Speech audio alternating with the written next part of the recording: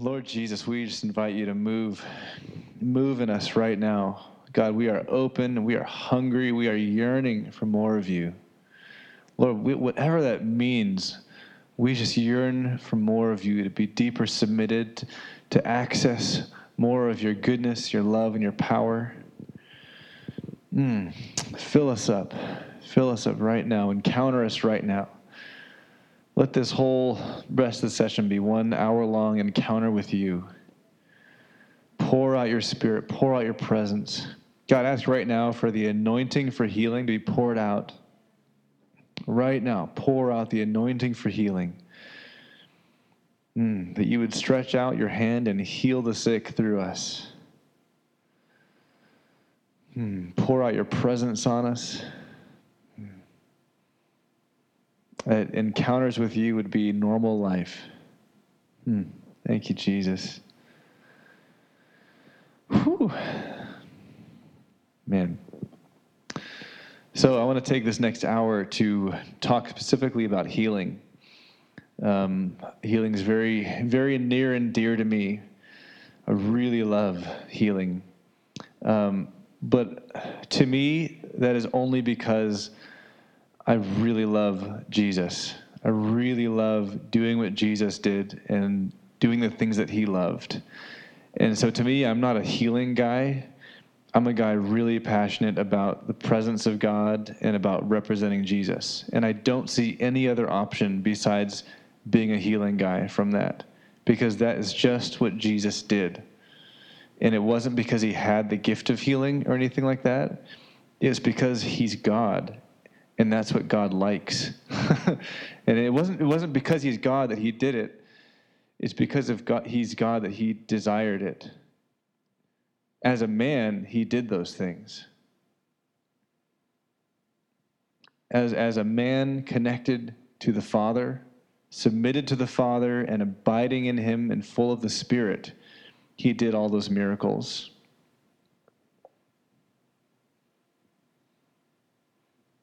Healing's a really big deal to God.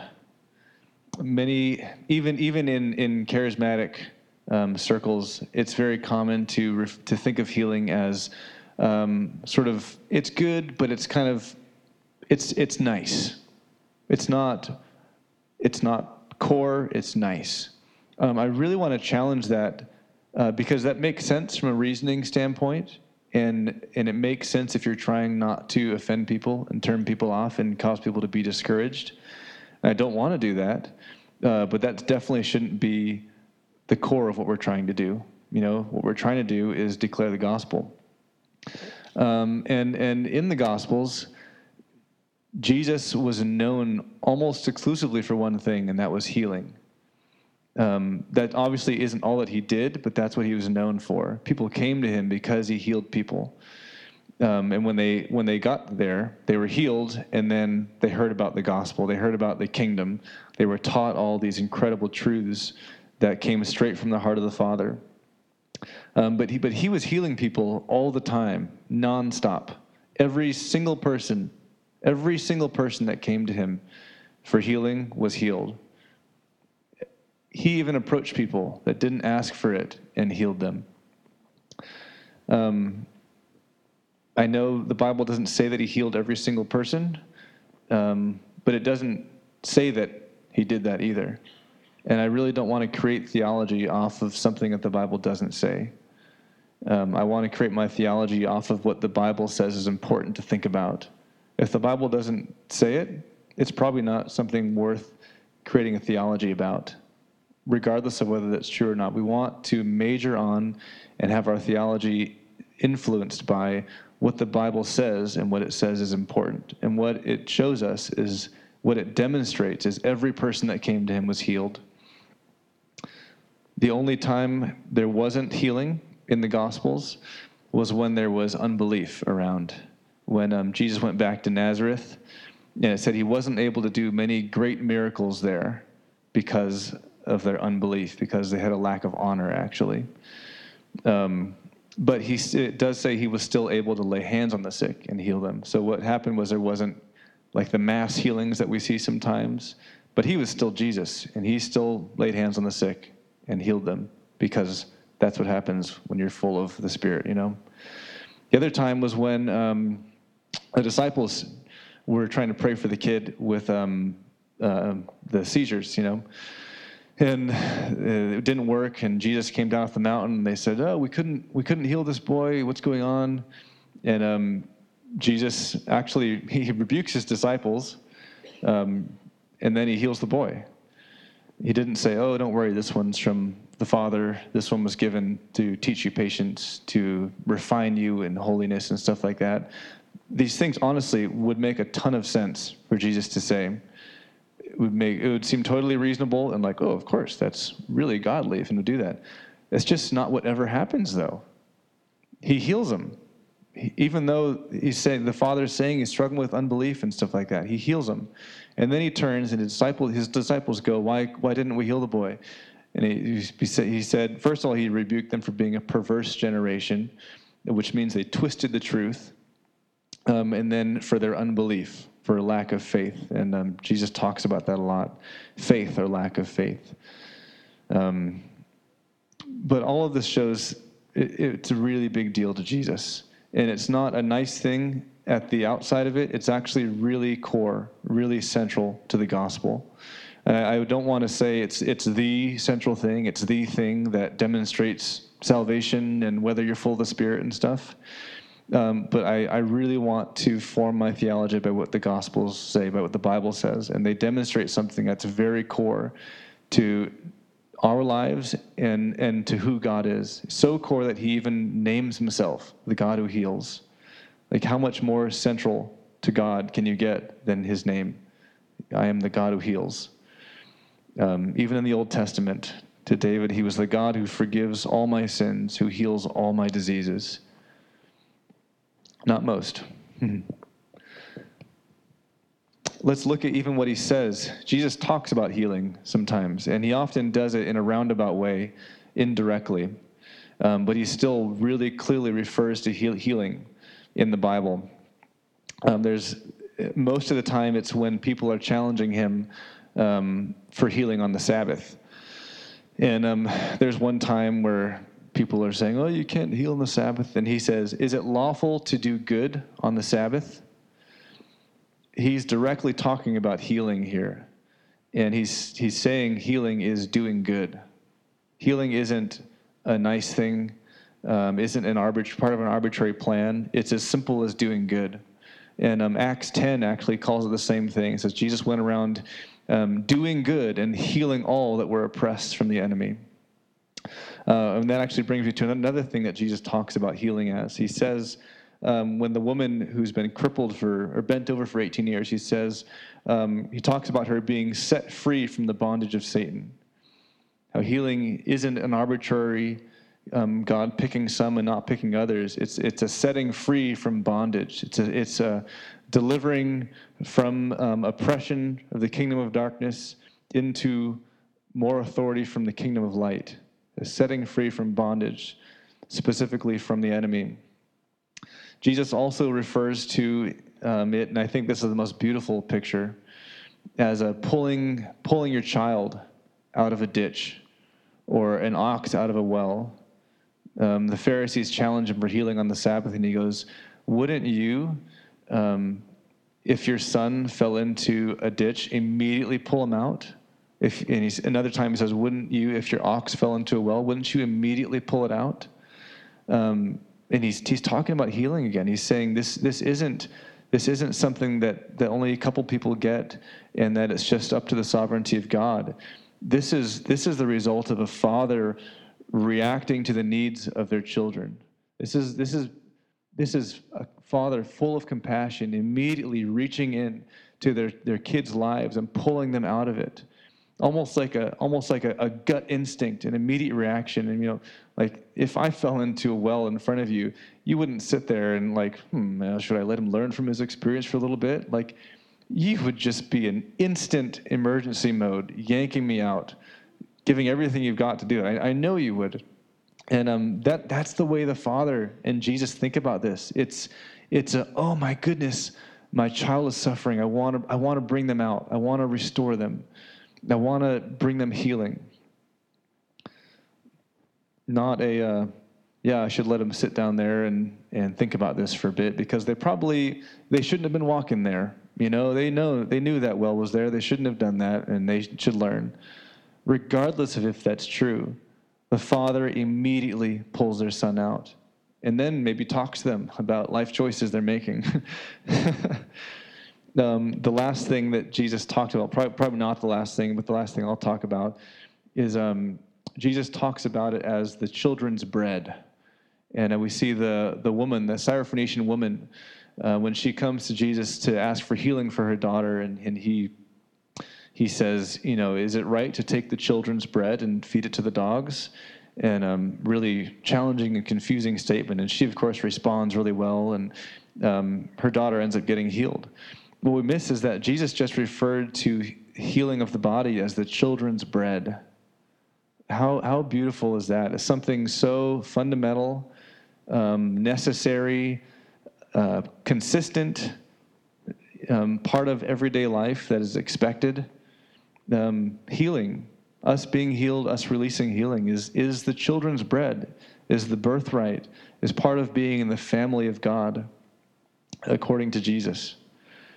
So all of this gives us a picture of the way that God feels and thinks about healing. And I would love for all of us to have this same thought process and structure around viewing this as not an arbitrary act that doesn't or does fit into a mysterious plan called the sovereignty of God. I would argue it's much more biblical to think of this as an integral part of all of our lives, as something that the Father loves, enjoys, and does not hesitate in desiring to give us. And I'll talk about a little bit later how do we respond when that isn't the case, when our experience comes against that, The question, does God want to heal, is something that is and should come up a lot. And oftentimes it's something that gets us really hung up. Does God really want to heal people? Does he want to heal everyone? Is it only a few people? This is something I was caught up on for a long time. And for a long time, my thoughts were, yeah, God likes healing, but it would be a little overboard to an extreme to say that he wants to do it every time. It would be a little presumptive, and there's always exceptions to every rule. And he's a person; he's not a robot, so he's able to decide what he wants to do. I would argue I don't want to shortcut processes, because for me it was a long process of coming to this belief that regardless of my experience and what it's shown me and what problems that creates and making theology line up, God is the God who heals, not the God who gives sickness. And that is who he is, and that is what he does. And there's only one time in the New Testament that we see someone question Jesus, do you want to heal? I believe it's in Matthew 8. And the person comes up and says, if you are willing, heal me and make me well. And Jesus simply says, I will. And he touches him, and he's healed. And that's the only time the Bible brings up that question. And in my mind, that's the end of that question. Do you want to heal? Yes, I will heal. Yes, I want him healed.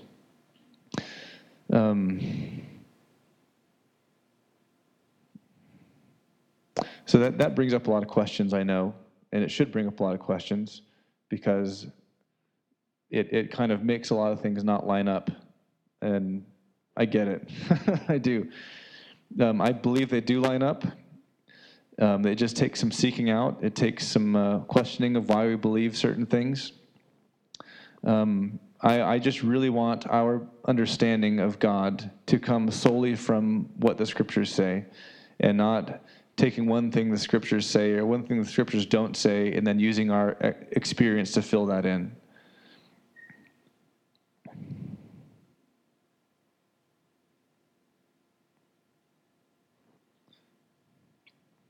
It's It's also really hard to pray for people with faith if you don't think God actually wants them healed. I'll just throw that out there. Because then you're just saying, Lord, if you want to, heal them. Okay, didn't want healed. See you later. God must want you sick.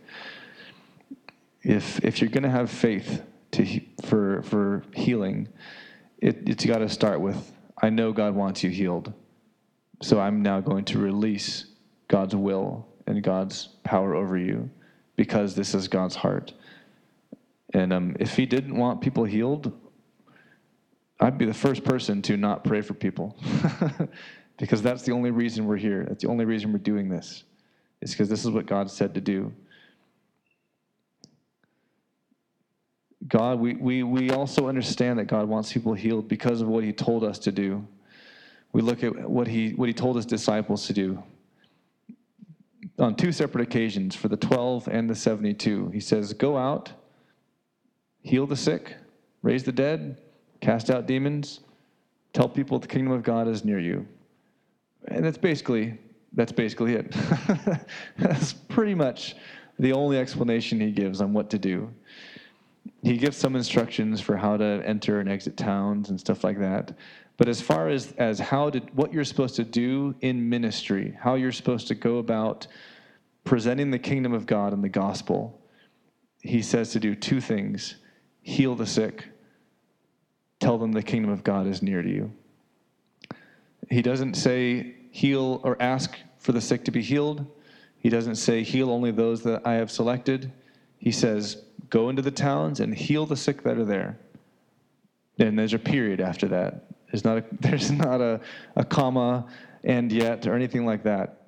And I don't want to add those things. I don't want to say, well, but at the same time, when the Bible never makes statements like that. Again, let's let our experience and the standard of our lives be raised to the standard of the Bible instead of trying to bring that down so that our lives are safe. Healing, and I know we're talking about healing now, but all of these things pretty much apply across the board to life in the Spirit and following God and stuff like that. But we're talking about healing right now. I want to talk about a few of the foundations of ministering, how to be effective in, what healing's all about. Healing's all about the kingdom. Like I mentioned earlier, Jesus did 2 things to summarize what he did when he was in his ministry. He taught on the kingdom of God, and he healed the sick. And what's interesting is he generally always did those 2 things together. You many times will see the statement, Jesus healed all the sick that were there and taught them on the kingdom of God, or taught about the kingdom. Or when it's a story, he tells them about the kingdom and he heals the sick. And that's what he told his disciples to go and do, and he gave them authority to go and do. You almost always see this pairing of the kingdom and healing. And it's really hard to separate those 2, and that's because healing is a huge part of the kingdom, and that's what it's about. So we need to learn about the kingdom. What is the kingdom? Well, according to the Bible, the kingdom is righteousness, peace, and joy, which that's great news for us. I mean, what if the kingdom was like anxiety, depression, and death? Like, man, we'd still have to be part of it and represent it. Well, I think it's very fortunate that the kingdom is righteousness, peace, and joy. That means the more righteousness, peace, and joy that we're walking in, the nearer the kingdom is, the more easily the kingdom is released, the more powerfully it dwells. Whatever phrase you want to surround that with. We walk in righteousness. We have revelation of the righteousness that God has given us. We receive the peace. Jesus said, my peace I leave with you. Peace I give to you. We walk in that, and then we celebrate. The joy of the Lord is our strength. We have a party. We have a Jesus party everywhere we go. And that's the kingdom. The kingdom isn't sobriety and self-sacrifice and denial. And I want to downplay denial and self-sacrifice. This is just what the Bible says the kingdom is: righteousness, peace, and joy. And so we need to unashamedly walk in these things. And the more that we can do that, the easier it is to see people healed, because healing is a part of the kingdom. Healing is all about love. And love can look like so many things. Love to a starving man looks like giving him food. Love to a thirsty man looks like giving him a drink of water. To a woman that has lost her home, love looks like pitching in financially and finding a way to get her a home, or building her a home, or something like that. But what does love look like to a man that's dying of cancer? Giving him a cup of water, it means nothing. Love to him looks like healing him of cancer. To a mom whose kid has never been able to speak before, it looks like restoring her son to her and seeing that family restored. Seeing that relationship able to flourish because she can hear her son's voice. It means to someone that's been stuck in a wheelchair their whole life and never able to walk, never able to use their body the way that God designed it. It looks like setting them free from that, letting them take dance classes and play tag with their friends and stuff. I mean, that's what love looks like to them. And that's all things those are directly things that we've seen here. And that's, we should ask them, did they feel loved in that moment? Healing is all about love. It's all about people being loved directly, people receiving the love of God, and that love transforming them. At the heart of it, at the very core of it, healing is all about turning people to Jesus. God calls these things signs and wonders. You can have a sign pointing to something. We've got an exit sign back there. Usually it's got an arrow or something. That sign is very real and very good and very helpful. But that sign, I don't walk through the sign. I walk through the exit that the sign's pointing to.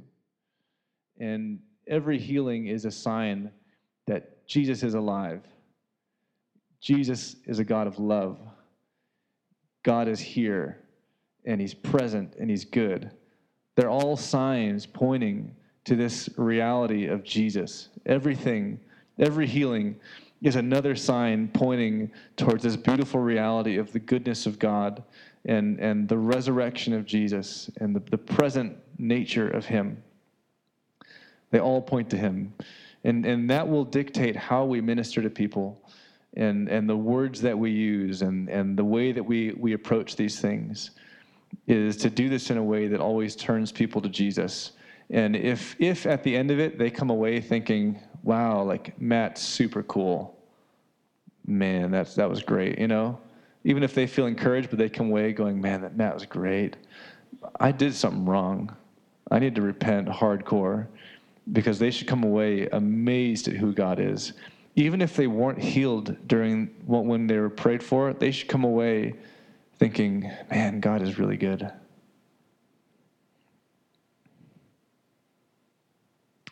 Healing, it flows out of relationship with God. And Bible says the gifts of God are without repentance, meaning you can't lose them, even if you abuse them and you mess up. We even see people in the Bible who are not connected to Jesus healing people. And instead of him rebuking them and telling them to stop because they weren't turning people to Jesus, which they probably weren't, to be honest, he still encouraged them he didn't directly encourage them, but he told his disciples not to stop them. He said, if they're not against us, they're for us. I don't really like that. If someone was healing and not pointing people to Jesus, I'd be pretty frustrated with them. Honestly, I would. But Jesus wasn't. Jesus was still really pumped that people were getting healed. Like my theology still kind of, I'm really not comfortable with that. Like this should, in my mind, still, it should be only about pointing people to Jesus. But Jesus seems to go far beyond that and say, no, I'm a dad that wants his kids better. And so I'm really happy that these kids are getting healed. And that's not the end goal. The end goal is not for everyone to be healed, and we know that. But it sure seems like Jesus was still happy, even though people were getting healed outside of relationship with him. We see in Acts, there were the sons of a rabbi that were going around healing people and casting demons out. What's really interesting about this is they were able to cast out demons to a point. Eventually, they came to a demon that had a certain level of authority and said, Jesus I know, Paul I know, but you guys I don't know. And then the demon kicked their butts, and they left screaming and bleeding and naked from this house, and really humiliated. I would argue that this is the difference between ministering out of relationship with God, in relationship with God, and outside of relationship with God, is they were able to minister to an extent simply because the Bible says lay hands on the sick and they'll be healed, simply because the gifts of God are irrevocable. But doing it in relationship with God is where the real power is accessed, is where the Spirit of God is able to flow through and move and mark people and not just heal bodies, but heal spirits and minds and restore people to himself, which is really beautiful. Because it's about relationship, there's no real formula here. There's no, this is how you do it. Just a cursory look at the life of Jesus will show you, there was really no standard, this is how you heal people. The only thing we see pretty consistently is him laying hands on people. So we'll try to encourage that to always be pretty standard ourselves. But there is story after story of really ridiculous, crazy things of him, how he heals people. He's spitting on people and rubbing mud in their eyes, telling them to go do weird things. Just really weird, putting his finger in their ears. Come on. That's so weird. And it seems really unnecessary. Just lay hands on them, whatever, But that's not always what it looks like. And I believe what we're seeing in those stories is that Jesus wasn't following a formula. What we see him saying, in John 5, is the Son only does what he sees the Father doing. We see him later saying, everything I say is what the Father has told me to say. Jesus was led by the Father and led by the Spirit, even in the moment by moment of how to minister. Look, that's not something that you just decide to do, to stick your fingers in someone's ears or spit on their eyes and stuff. That's not a loving, compassionate thing. You're oh, I really love this guy, so I'm going to spit on his eyes. That came because he was being led by the Father. And that, in the moment, was what the Father was doing. And I believe he does this because it's really easy for us to start relying on a system and relying on a formula. And when we do that, we are no longer actually trusting in God. We're trusting in ourselves and our ability to follow a set of steps. And that's self-righteousness, and that's pride, and that's disconnect from God, and that is not helpful to us or anybody. And so he set this up in a way that we need to rely on him in the moment by moment, even how to minister to someone. And so when we're praying for people, we always wanted to follow God, follow his schedule, follow his leading, follow even his methods. It may generally be very simple. Of many times we see him just lay hands on people and say, be healed, ears be opened, get up and walk. Your son is healed, those kind of things. But sometimes it looks pretty strange, and I don't want to shy away from that, and I don't want people to miss a touch from God because I wasn't willing to look a little silly. And I've had friends do some crazy things. For some reason, I've had two friends who have taken a blind man to McDonald's and have rubbed ketchup in his eyes, and he was healed. Two separate friends, two separate blind people. They were just like, well, I don't have any mud, so I'm going to rub ketchup in your eyes. Sounds like a terrible idea. Like, that's salty, that burns. I don't think the guy was very upset about it, though, because he got healed, But that's strange. Jesus drops a statement in John, and people are questioning the signs and the works that he's doing, and he says, these works, to paraphrase this, these works are the result, these works show that the Father is in me, and that I am in the Father. He didn't say these works show that I am God and demonstrate my deity. They said these works show that the Father is in me.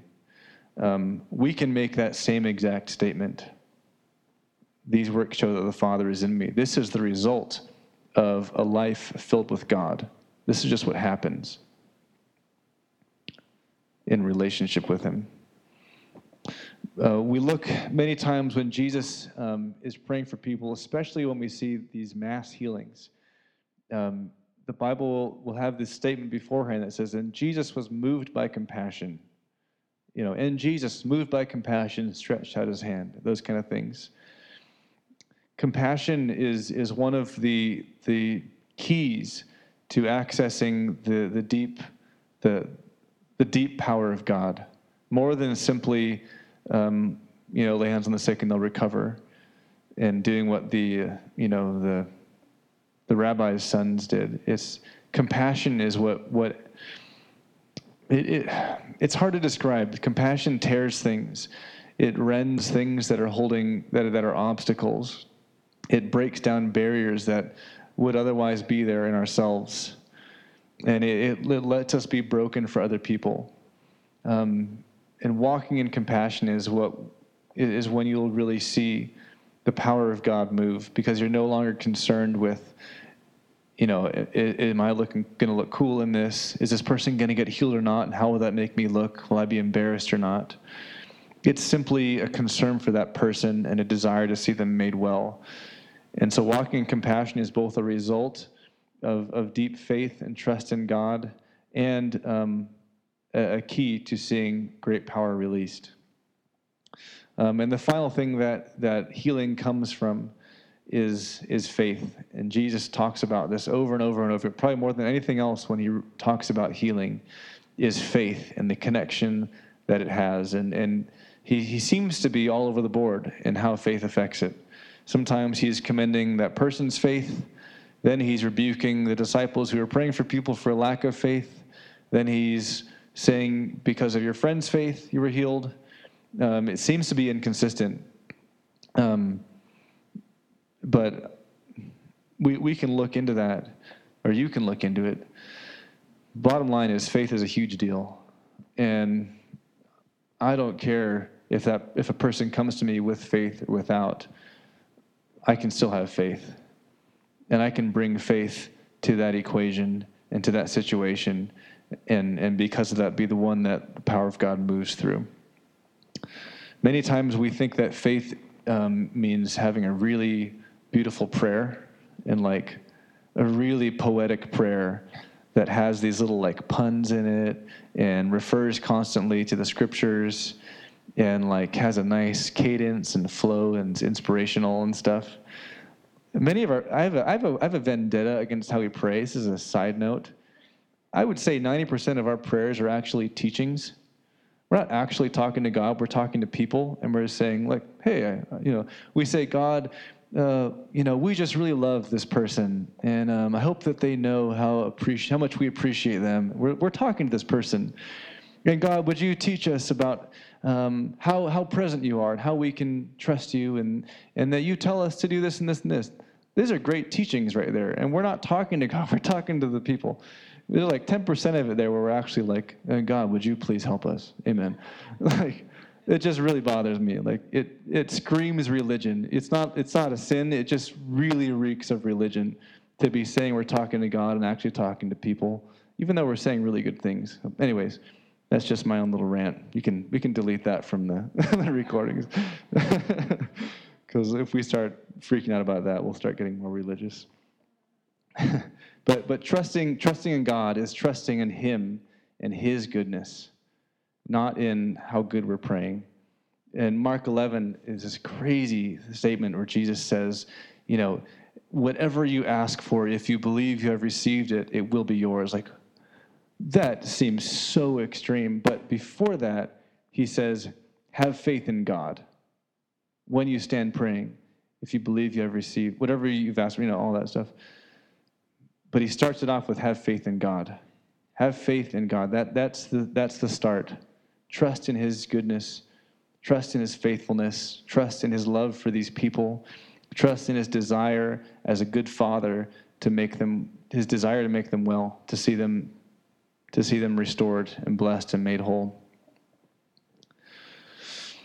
How am I doing? Okay.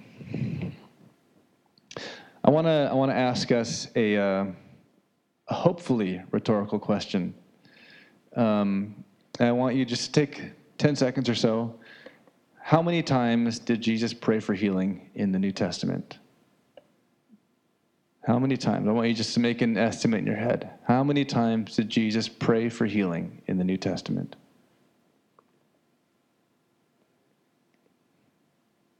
I think Brian's got it. 0 times. Not a single time does Jesus pray for healing. What he does is he heals people.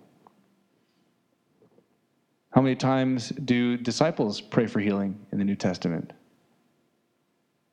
In the Gospels, in Acts, in stories about Paul?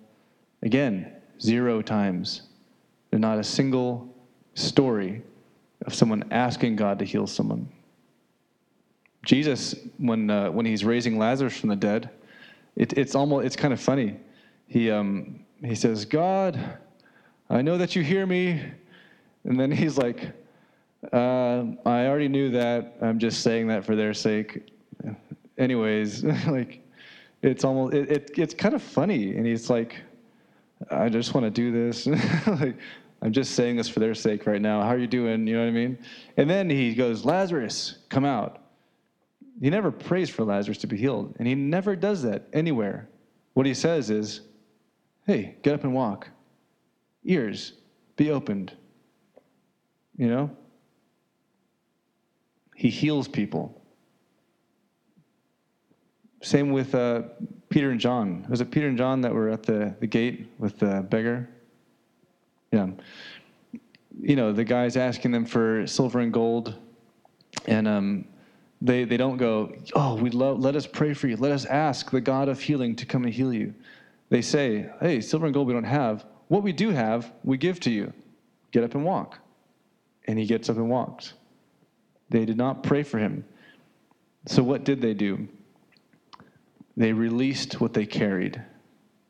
What we have, we give to you. What did they have? The presence of God.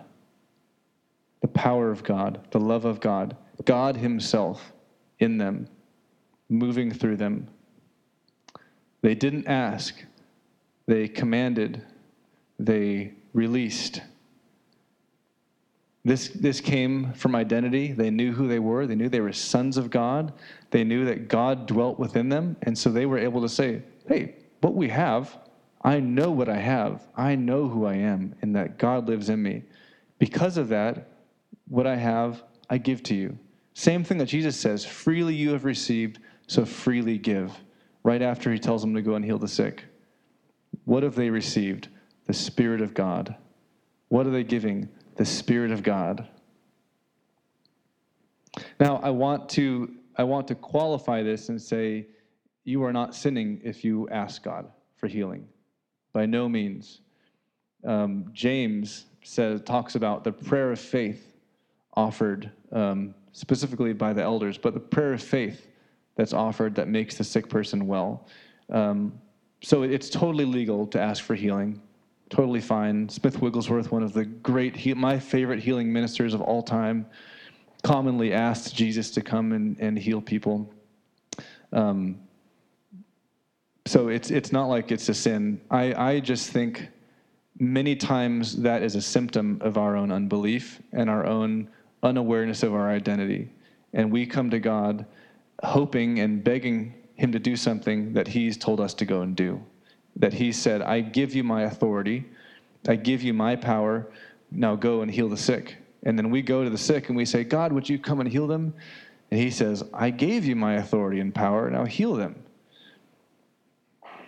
And then we can say, just like Peter and John, that this was not by our power or godliness that this person was made well, but by faith in the name of Jesus.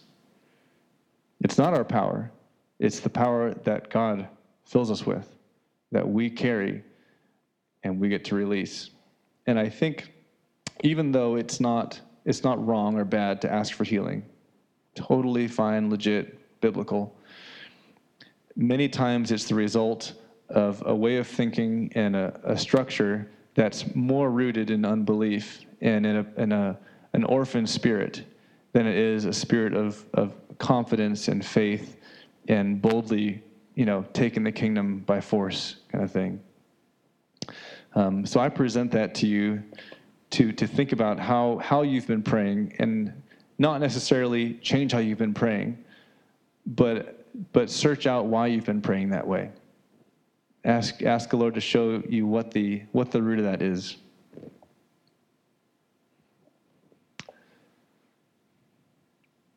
So let's get to the big question that many of us ask internally or externally. What do we do when people aren't healed? We have to ask it. We have to hit it head on. It's not something you can dance around, or you're going to totally burn yourself out, and you can't pretend it doesn't happen, because you'll burn yourself out and you're going to live a lie. You know what I mean? And I hope you never experience that. And I'll be honest, I don't think we're supposed to. We have no examples of Jesus ministering to someone and them not being healed, except for, when he prayed for a blind man and he was partially healed first, and then he prayed for him again, and then he was fully healed. I don't know what to do with that. I think we're supposed to always see people healed when we pray. That's just the way the Bible describes it. In my own experience, and in the experience of everyone I've ever spoken to or ever read about, that is not the experience that we have. People don't get healed sometimes.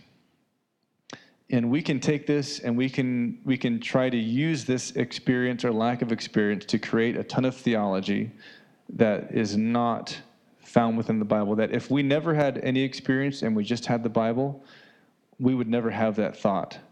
But because we have experience, we add that into the Bible and we create lots of these theologies of why.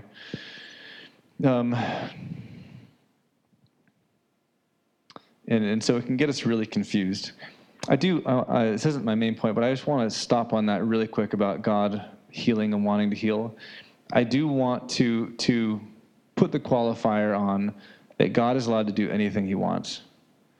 And even though I firmly believe that the Bible gives us no other model for how to believe and how to approach God when it comes to healing than for absolute faith, God is totally allowed, if I can say that, to do whatever he wants at any point without consulting with me anytime. And he can refute. He will never go against his word, but he can very easily and enjoys going against our interpretation of the word.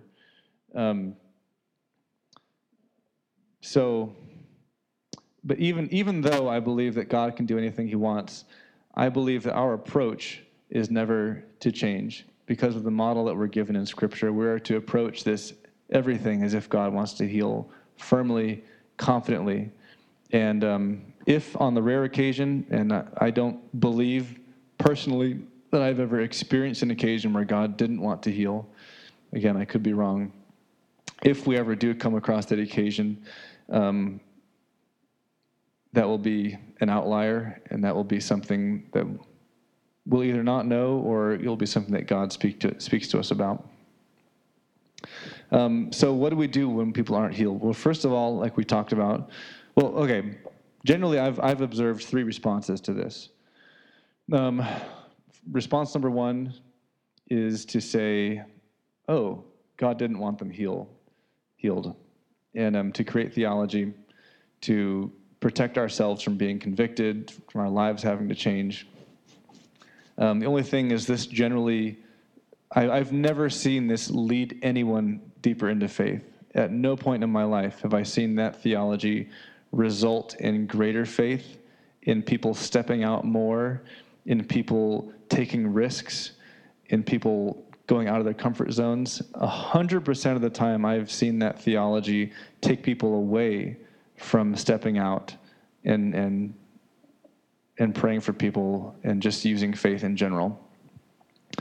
So if you come to the conclusion that I have, that God wants them healed, the second response I've seen people have is they start to blame themselves, and they get really discouraged. They go, oh, so God did want my grandma healed, but she died. Oh, that must mean I really messed up. It's my fault that person died. And it's pretty easy to say that. It doesn't take much logic to get to that point. And that can be pretty discouraging and can be really, really heavy if you start to walk down that path.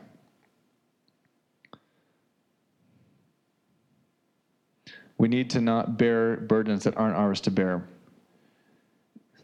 Something bad can happen. Something that we pray for cannot happen.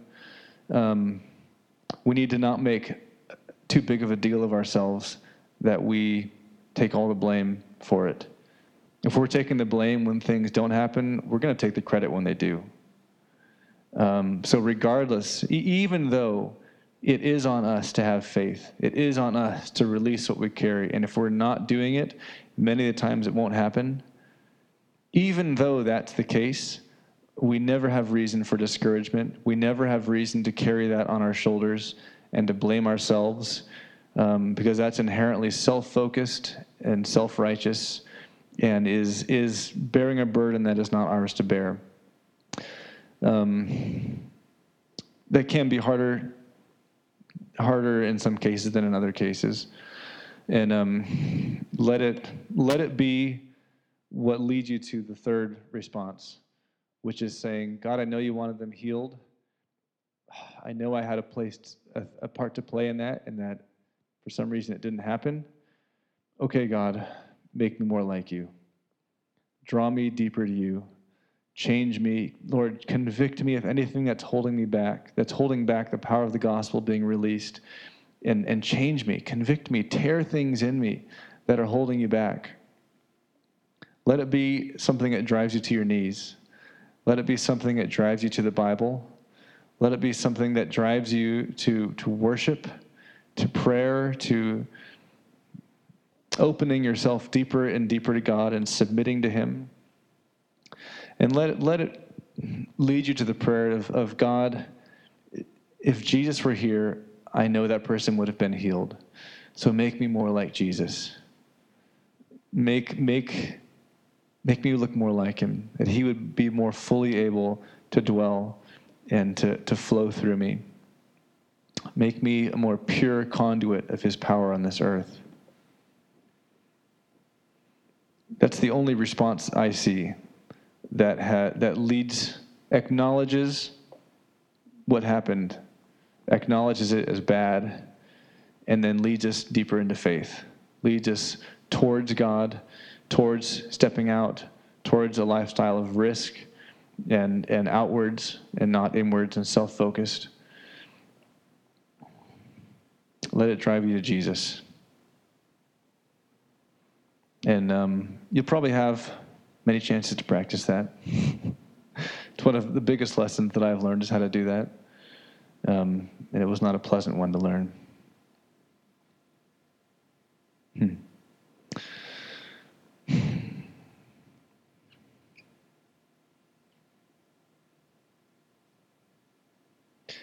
Yeah, I think that will be enough for that.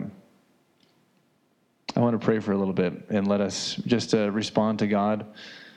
We've got 5 minutes till it's 8:30, which is when I said it would be done. There's so much more I want to talk about in regards to healing that I feel is really necessary and critical, which we're not going to be able to talk about. Such as the connection between the physical, the emotional, and the spiritual. It's so much deeper and more connected than we often think of it as, especially in the West, where everything's compartmentalized and there's the body and the spirit and all that kind of stuff.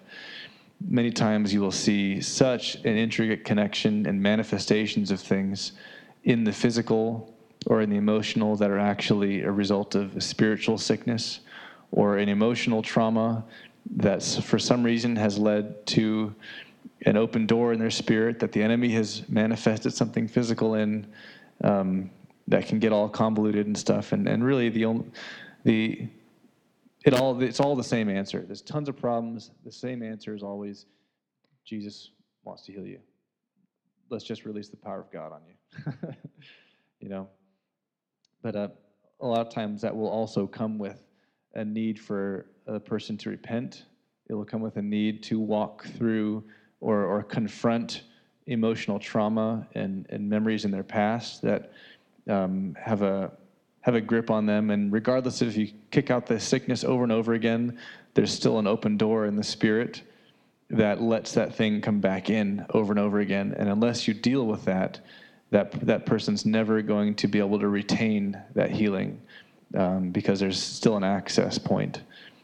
So I think we're going to have another a seminar maybe in January or February that will be exclusively dedicated to emotional healing and how that connection operates and how to walk gently through that, but powerfully and effectively through that. Because, man, you can do some serious damage to people if you're messing around in their heart and doing it in a way that's not gentle or loving, you know. And there's some tips and keys that I feel like I've learned over the past decade in doing that. Let's go to God for a few minutes, and I'm just going to ask him to speak, and then we'll take a few minutes to hear from him. Sound good? Holy Spirit, I thank you for the standard of your word, for what you've given us as an example in the Gospels, of what you've given us as directives and commands and challenges and stuff you'd like to give us. We just thank you for that. Thank you for your promises. We want to follow those and live up to them.